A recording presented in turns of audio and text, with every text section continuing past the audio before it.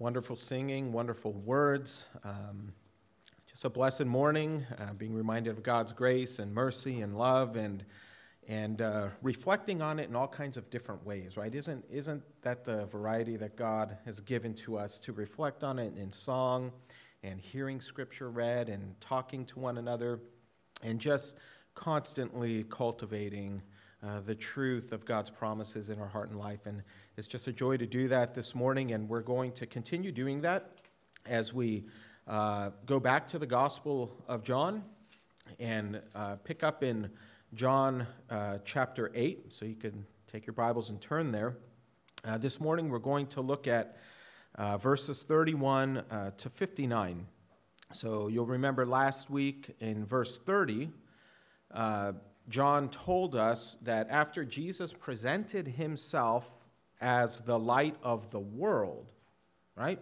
The light of the world, John actually says that many believed in him. Now, John doesn't say what kind of belief it was. That's going to become clear as we go through this passage. But we've already seen in John's gospel that there is a spurious kind of faith. In chapter 2, verse 23 to 25, for instance, we are told that many believed in his name because of the signs he was doing, but Jesus did not entrust himself to them. In other words, John says Jesus did not believe in their belief. He didn't entrust himself to them because he knew what was in their hearts. He knew that this belief in him was not a genuine belief, but it was a kind of a fake or spurious kind of belief. And then we're also told in John 6, verse 66, that after Jesus presents himself as the bread of life, many disciples no longer walked with him. When they heard his teaching and they saw his signs, they were enamored and excited about it. But eventually, the more that Jesus explained about what that looked like, these disciples turned away and no longer walked with him. They said, "Who can bear to hear these things?" And so they left as well. And so we see here in John chapter 8, I think, the same kind of belief. And the reason I think this is the same kind of belief is because by the time we get to the end of this chapter, the very people who are said to believe in him in John chapter 8, verse 30, they actually turn out to be, you'll see in this passage, they turn out to be slaves to sin. They turn out to be uninterested in Jesus' word. They turn out to be, as Jesus calls them, children of the devil. Whoa, that's pretty heavy. They turn out to be liars, and they turn out to be murderers in heart and action, because at the very end, what do? They actually pick up stones to throw at Jesus and to kill him. So far from being a genuine belief in Jesus, this is a very spurious kind of faith. Does that kind of faith still happen today? You bet it does. There are people who will claim all kinds of things about Jesus, and in the end, they really want to pick up stones to throw at him the more he reveals about himself in his word. In any case, Jesus is going to draw out this spurious faith. He's going to do it in verses 31 to 32. And the way that he does it, he draws their attention to what separates fake faith from genuine faith, or false disciples from genuine disciples. He just kind of lays it before them. Okay, if you believe, if you're truly my disciple, here's what it looks like. So he just lays it out there, and their response is going to be a picture as he draws it out of them of the falseness of their belief. Because they will object to what Jesus is saying, and they're going to object to it, his statement that Jesus alone can make you free, they object to that. And that's really where they want to say, wait a minute, we hear what you're saying, Jesus, but we're not believing in you to set us free, because ultimately we are free. And they point to their physical lineage. So they appeal to their physical lineage with Abraham.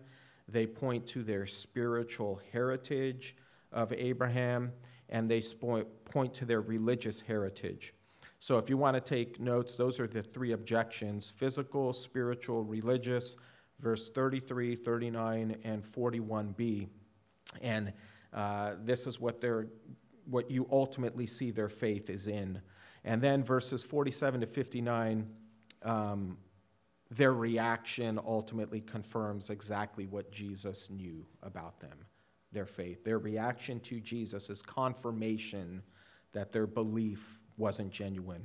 Verse 47 to 59. So join with me as we ask the Lord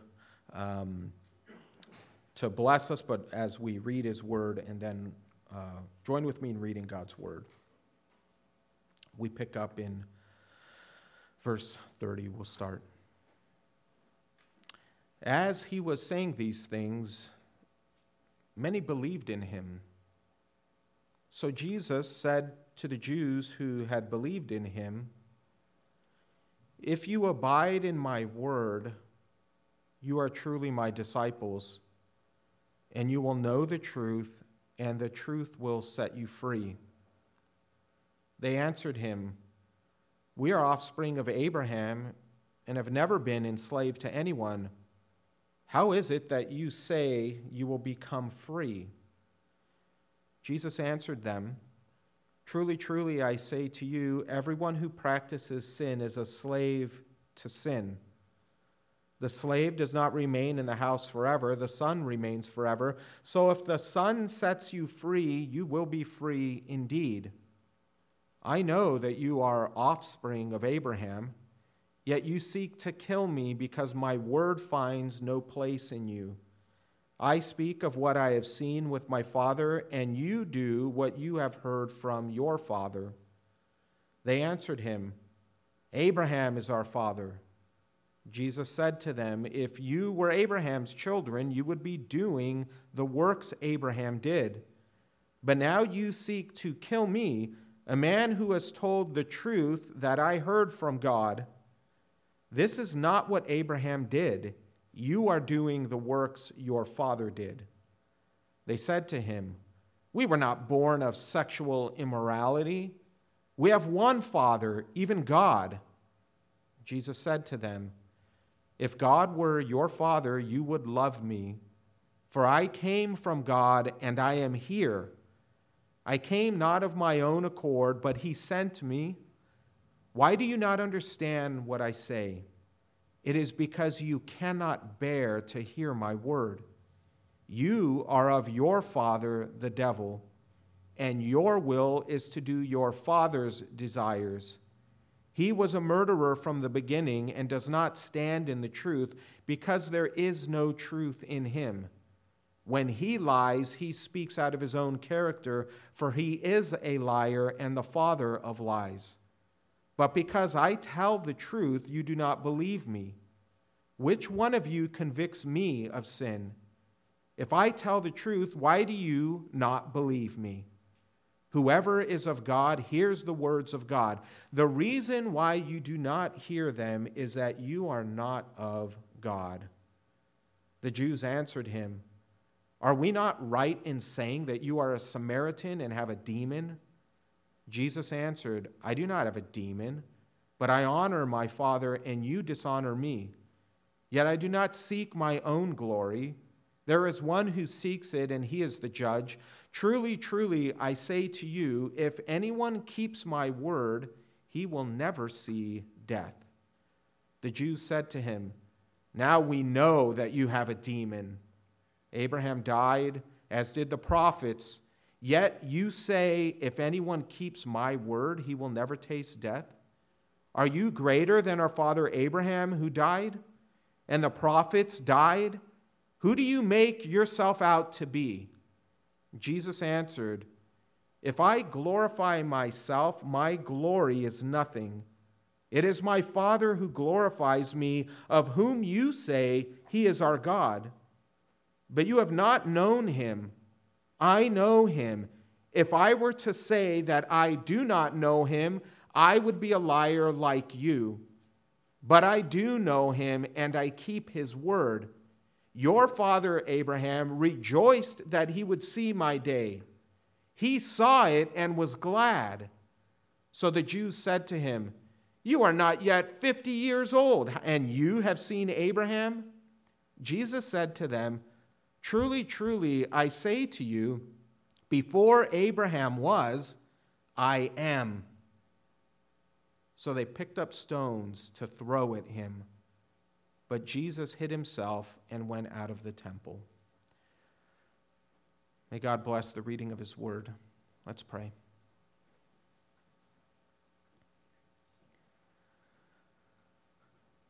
What a marvelous testimony that John has written for us, inspired by the Holy Spirit. A truth that is laid before us of a conversation between Jesus and these professing, believing Jews, where Jesus makes himself known to them, and the more that he makes himself known, the more they reject him. And even in this passage, we see that Jesus ultimately ends by making himself known as the great I am. Yahweh, the Lord of the Old Testament, incarnate, standing before them even there. And when he makes himself known, they want to stone him. Lord Jesus, we thank you for making yourself known to us and for overcoming our rebellion, for giving us eyes to see. And we pray that even this morning, as we continue to look at this passage in a bit more detail, that we would examine our own faith, that we would make sure that it is resting in you alone, that we are believing in you for who you are and you have revealed yourself to be, and not for who we want you to be, but for who you are, the great I am, Yahweh, Lord, Master, and Savior. We ask that you would bless your word to our hearts and bless the preaching of it, for it's in Jesus' name we ask this. Amen. So you can see John picks up here and says Jesus spoke to those who profess to believe in him in verse 30, and he puts this call before him. And this is something Jesus does through his ministry for people that want to follow him. Jesus calls people to faith. He calls them to believe. John's gospel's written so that we would believe.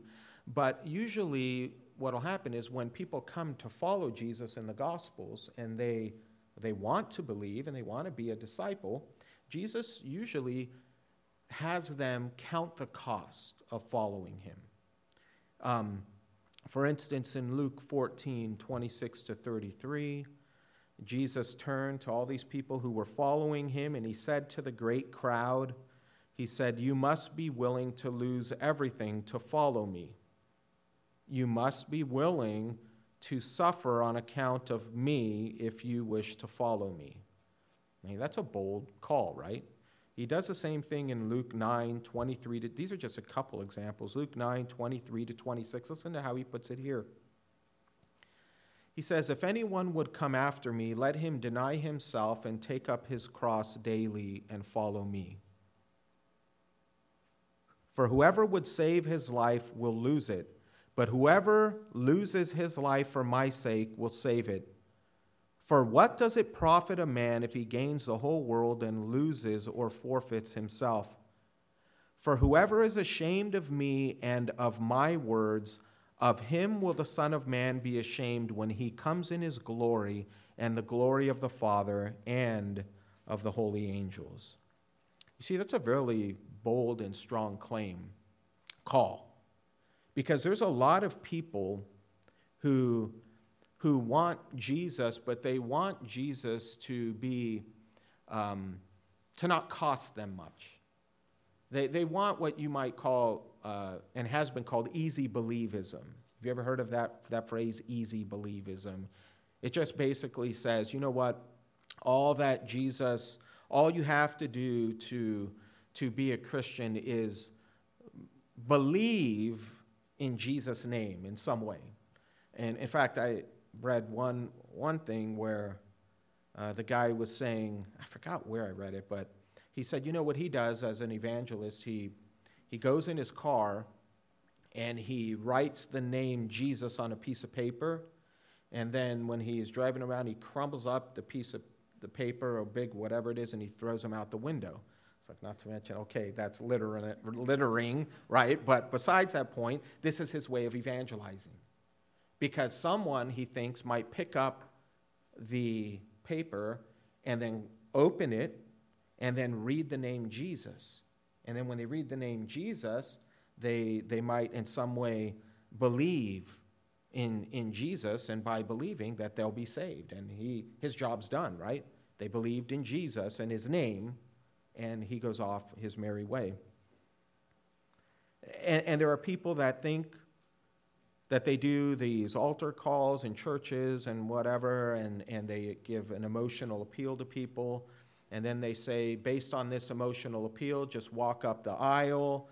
Who wants to give their life to Jesus? Walk up the aisle, raise your hand, come on. They sign on the dotted line, they follow all the steps, and then that person believes in Jesus, and so that person's saved. I mean, they signed on the dotted line, they said the sinner's prayer, and therefore that person is a Christian. This is a lesson that Israel had to learn, and one that they failed to learn in the Old Testament. The idea of easy believism, of just believing in Jesus' name, is something that Old Testament Israel had to learn, but it's something that we still need to come to terms with, of what it means to believe and follow Jesus. I met a missionary at the Shepherds Conference from India, and he said one of the challenges that they have in India is that, if you know anything about Indian Hinduism, right, there's 330 plus million gods.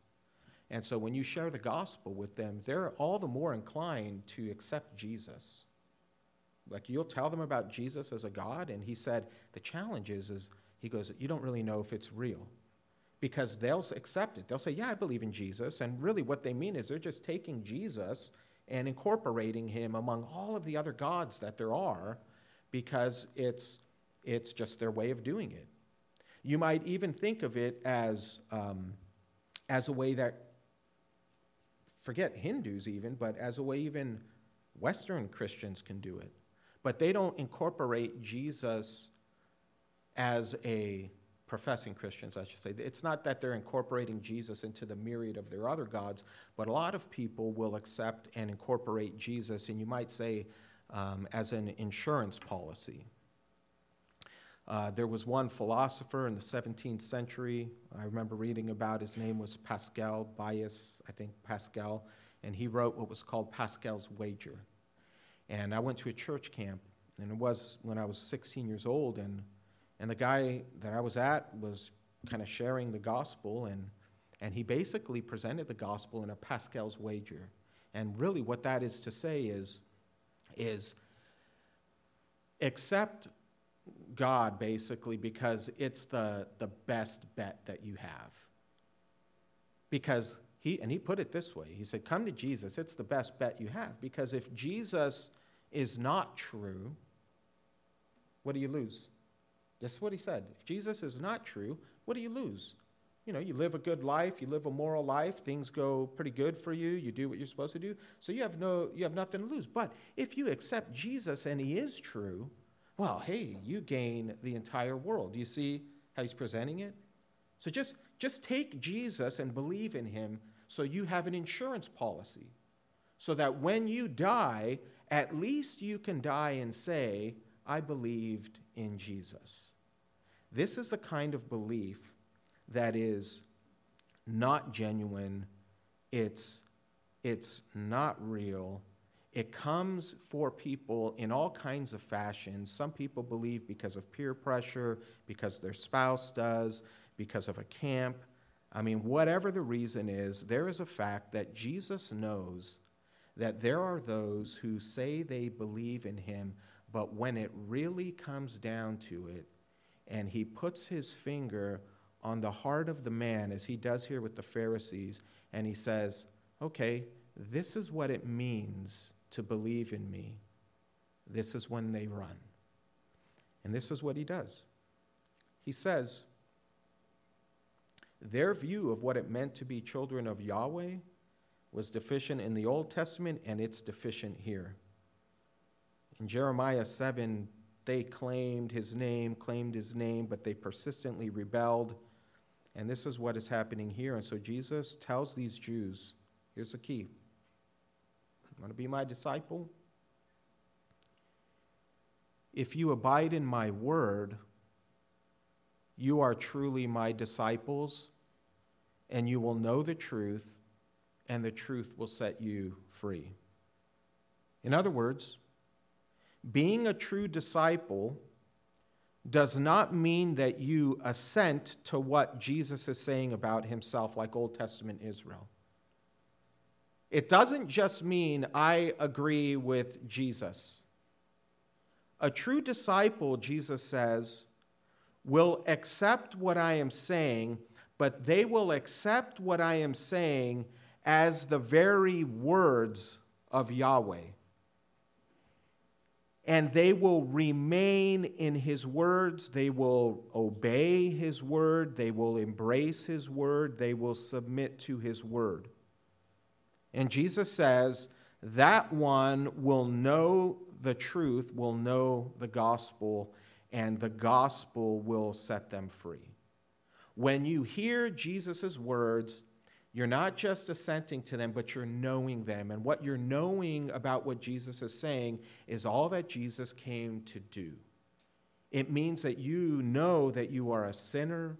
You know that you are enslaved to sin. You know that you are in need of a Savior. You know that you cannot earn your way into heaven. You know that you are not good enough on your own. You know that you need someone to make atonement for your sin. You know that you need someone to shed their blood, because otherwise you will face the judgment of God. This is what it means when Jesus says to know the truth.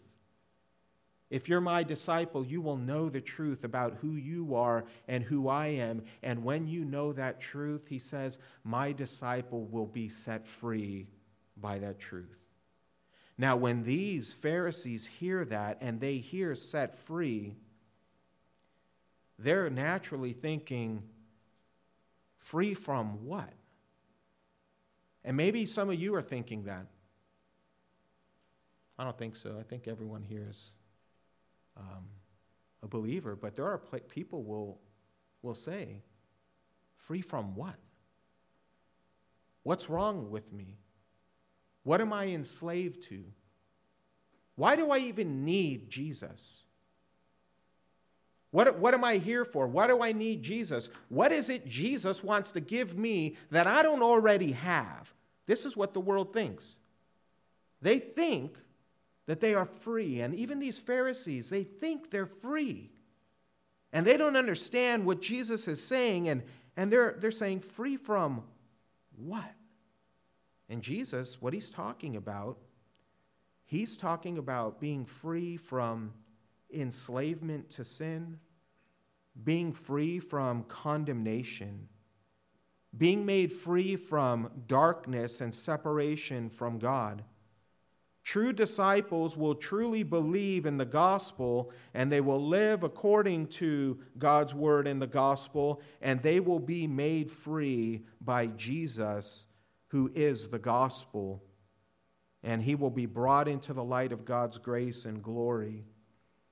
And he will persevere in that faith. He will hold tight to Jesus. He will hold tight to his words instead of being indifferent to them and rejecting them. And so here, they hear this statement. They believed in some sense what Jesus was saying was true, but they ultimately don't understand that they even need a Savior. You see, they could accept many things about Jesus, but one thing they couldn't accept was that they were in spiritual darkness. They couldn't accept the fact that they really, really needed a Savior. And so what did they do? Well, they appealed to their bloodline. They appealed to their physical lineage. This is why they answered him, and they said, "We are offspring of Abraham, and we've never been enslaved to anyone. How is it that you say you will become free?" So what they're saying is, as they're evaluating their belief in Jesus and what Jesus is saying, he'll make them free, they're saying, well, wait a minute. I have this physical lineage. I have this privilege that comes through Abraham that tells me that we're not spiritually darkened. We're not like Gentiles. We're not like the pagans. We've been given these truths as Abraham's offspring and lineage, and because we are privileged and we are sons of the kingdom, God made promises to us in the Old Testament. We're sons of the kingdom. We belong to God. We're of that lineage. How can you say we're spiritually darkened? Jesus, we're not enslaved like Gentile nations. How is it you say we will become free? We don't need spiritual liberation. And I can just see this happening with people today. People being, especially those raised in a church or in a context of the gospel, and almost they think by osmosis and because of their relationship that they're saved. They're saved because they hear truth. They're saved because their parents were saved or their cousins were saved or whatever it is. And they appeal to their physical lineage. And this happens a lot in the Anglican church. In fact, I met a guy, the DMV, the other day. I got to call him this week. He was in his, I think his 90s. I took Nicole to get her test, to get her permit, which she passed. Yay, good job. She passed her test. But I sat down, and you know how the DMV can be a really kind of depressing place. It's kind of sad. And so everyone's just miserable in there, and took Nicole, and I sat down, and this older gentleman, comes walking real slowly up, and Scottish guy, English guy.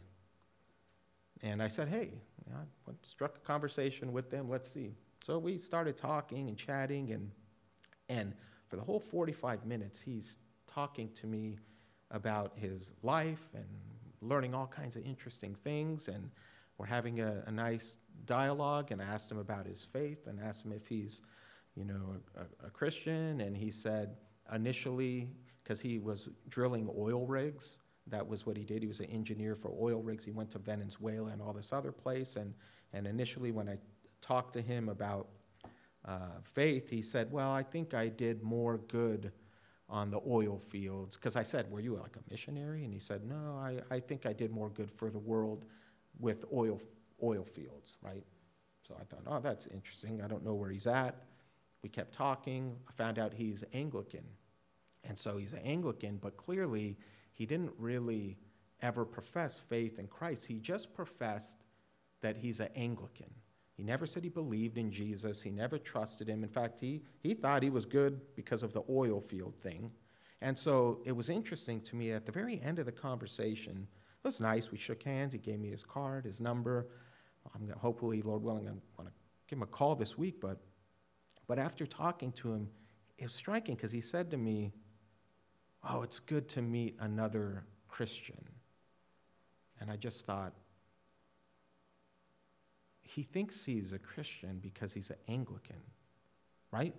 But he never doesn't go to church, doesn't go anywhere, didn't profess faith in Christ, didn't really say anything that indicated that he was of the gospel or of the Lord Jesus Christ. But to him, in his mind, and I could be wrong about this, okay, and I pray that I'm wrong, maybe he really is Christian, but it just struck me that it seemed that he was appealing to the fact that he has this lineage of Anglicanism. And because he's an Anglican, he's therefore a Christian. And we can talk to one another as Christians. So remains to be seen what happens, but I think that's what the Pharisees are doing here. They're saying, we're not enslaved. We're not enslaved. We have the lineage of Abraham. And so Jesus answers them. He says, truly, truly, I say to you. Here's an axiom he puts before them.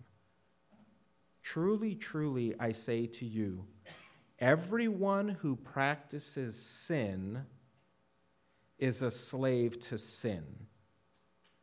The slave does not remain in the house forever. The son remains forever. So, who is included in this truly, truly axiom? Everyone who practices sin is a slave to sin. What humans are included in that axiom? Everyone. Everyone, right? Everyone who practices sin is a slave to sin, because every human ever born is born, with the exception of Christ, is born in sin, and by nature they sin. And by nature and behavior, we all fall short of the glory of God. And he says, and just as a slave does not remain in the master's house forever, but only a son who truly belongs remains in a master's house, so no one who is a slave to sin has a right to belong in the house of God. Do you see what he's saying? No one who is a slave of sin has a right to be in the house of God, because they are not a son of God, they are slaves to sin. So they don't have a right. This is what Jesus is telling them. No one who is a slave of sin belongs in the house of God. And you know who else that includes? It includes Abraham. They know Jesus is including Abraham. Not even Abraham has a right to be in the house of God. People manifest sin in different ways. Gentiles manifest it more than Jews in this context, but no one can escape the reality that all Jew and Gentile by nature are enslaved to sin, and no one is free from sin, and no one has a right to be in God's house. And this really struck them right to the heart, because this was their identity. Their identity and their self-assurance came from the fact that if anyone belongs in the house of God, it's us. We are the sons of God. We are not slaves. We have the right bloodline, the right lineage. And Jesus tells them, no, there's only one son who belongs. Isn't that awesome? There's only one son who belongs in the house of God. Only one. And the only one who belongs in the house of God is the one who is here to set you free. Jesus is presenting himself to them as the Son of God, and the one Son that belongs in the house of God is standing right before you. And I'm telling you that if the Son sets you free, you will be free indeed.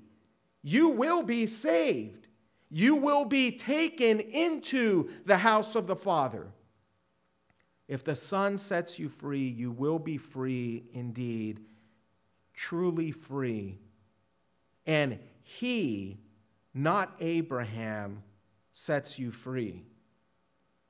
You will become children of God, sons and daughters of light, just as Abraham became a child of God. And how is it that Abraham became a child of God? By what? By faith. By faith in the Son of God. This is how you enter into God's house. You're not going to remain in that house. You're not going to be a son unless the Son himself, the Son of God, sets you free by faith. Now, Jesus is the one true offspring who was the promised son of Abraham. The promise is made to the seed, not many, but one, and that seed is Jesus. So, for example, you turn to Galatians 3. Galatians 3, and I know we're not going to get through our entire John section here, but in Galatians 3, this is so important because here Paul is confronting false teachers, right, who were undermining the gospel by grace through faith, and they were these Jewish believers were trying to bring in lots of laws and take people back to circumcision and so on. And Paul writes this letter, and he's kind of rebuking them, and he calls them foolish Galatians. Who has bewitched you? And so as he's defending the gospel and starting to have them think about the fact that it's not by the law, but it's by God's grace, he says to them in verse 6, he says, just as Abraham believed God and it was counted to him as righteousness. So he's saying, listen, you're going away from the gospel, but you have to remember that we're saved by faith because just like Abraham believed God and it was counted to him as righteous, he says, so it's true of us. Know then that it is those of faith who are the sons of Abraham. And the scripture foreseeing that God would justify the Gentiles by faith preached the gospel beforehand to Abraham, saying, in you all the nations shall be blessed. Okay, that was what he told Abraham. So then, those who are of faith are blessed with who? Along with Abraham, the man of faith.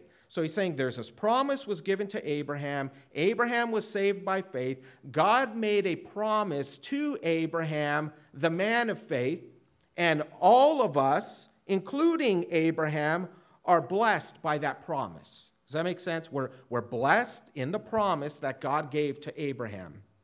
Abraham was saved by faith in this promise.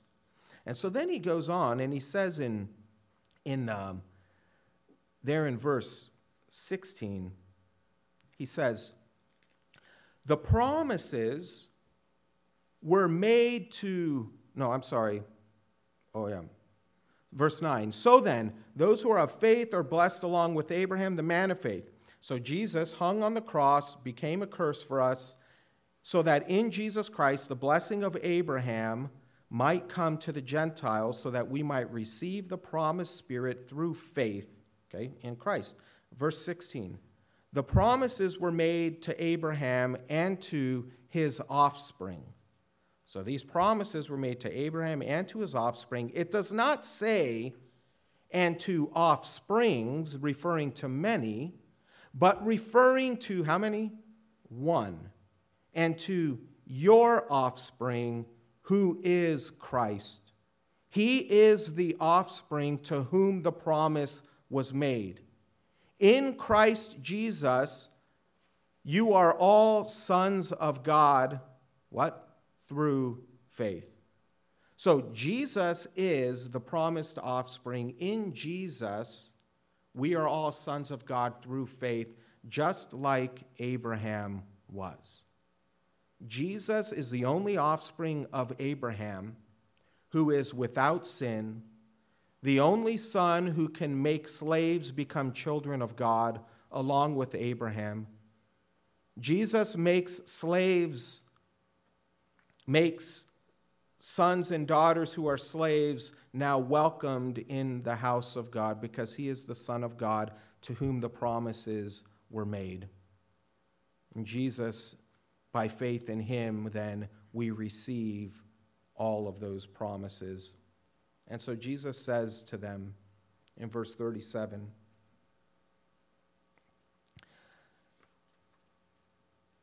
he says, I know that you are offspring of Abraham. I know you have an earthly lineage with Abraham. He says, yet you seek to kill me because my word finds no place in you. In other words, he's saying, you are seeking to do what the true sons of Abraham would never do. They receive me and my word by faith. They would abide in my word like Abraham, yet you seek to kill me and silence me. They would welcome my word like Abraham, but you reject it. They would live by my word like Abraham, yet you are indifferent to it. They would be like trees planted by streams of water, yet you want to cast me out.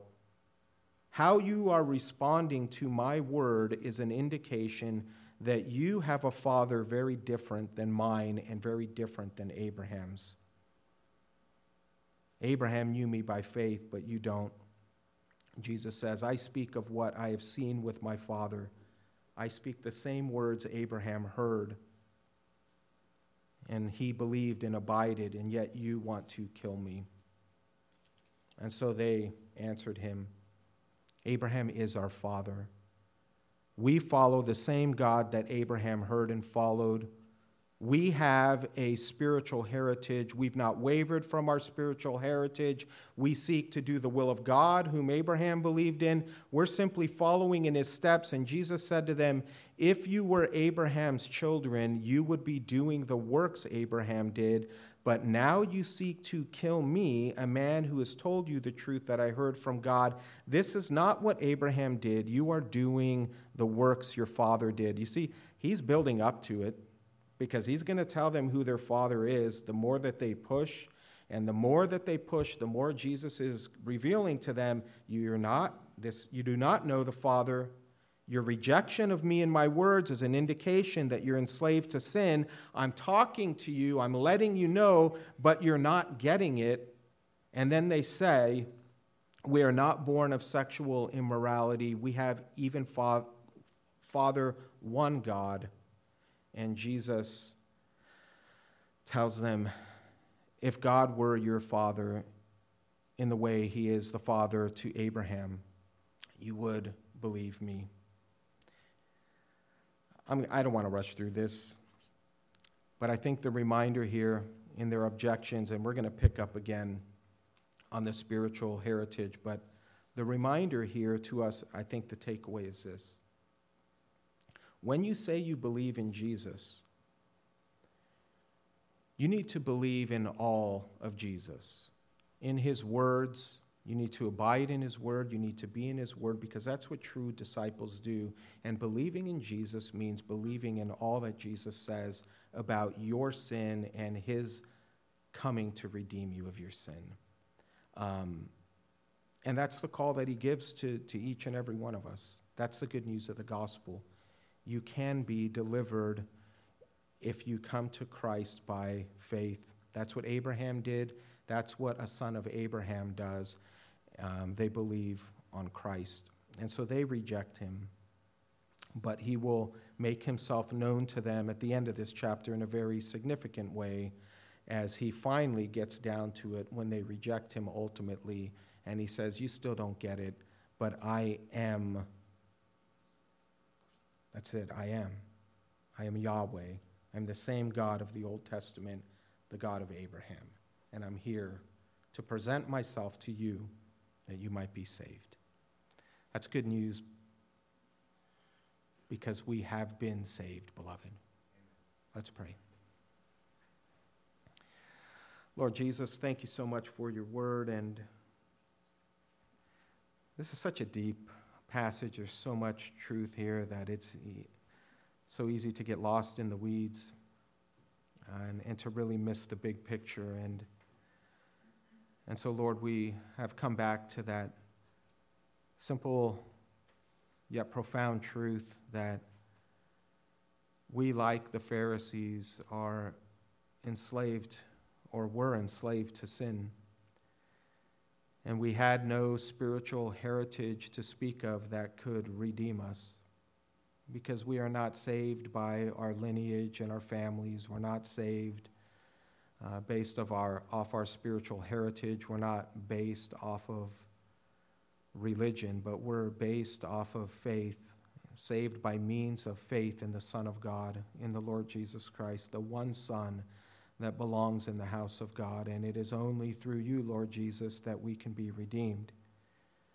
It's only by your sacrifice and your blood and the gift of your Spirit that we are accepted in your sight. We know, Lord Jesus, that we have sinned and done what is deserving of death and condemnation. But we know that your promises are greater, and that your word is true, and that you are faithful to redeem those who have believed in you. And Lord, we profess our faith in you, truly believing in you. We long as your people to abide in your word, Lord Jesus, and to obey it. We confess that we don't always do that well, and we struggle along the way. We know that we don't always do what you called us to do, and sometimes we are rebellious children even to that end. And we're not perfect.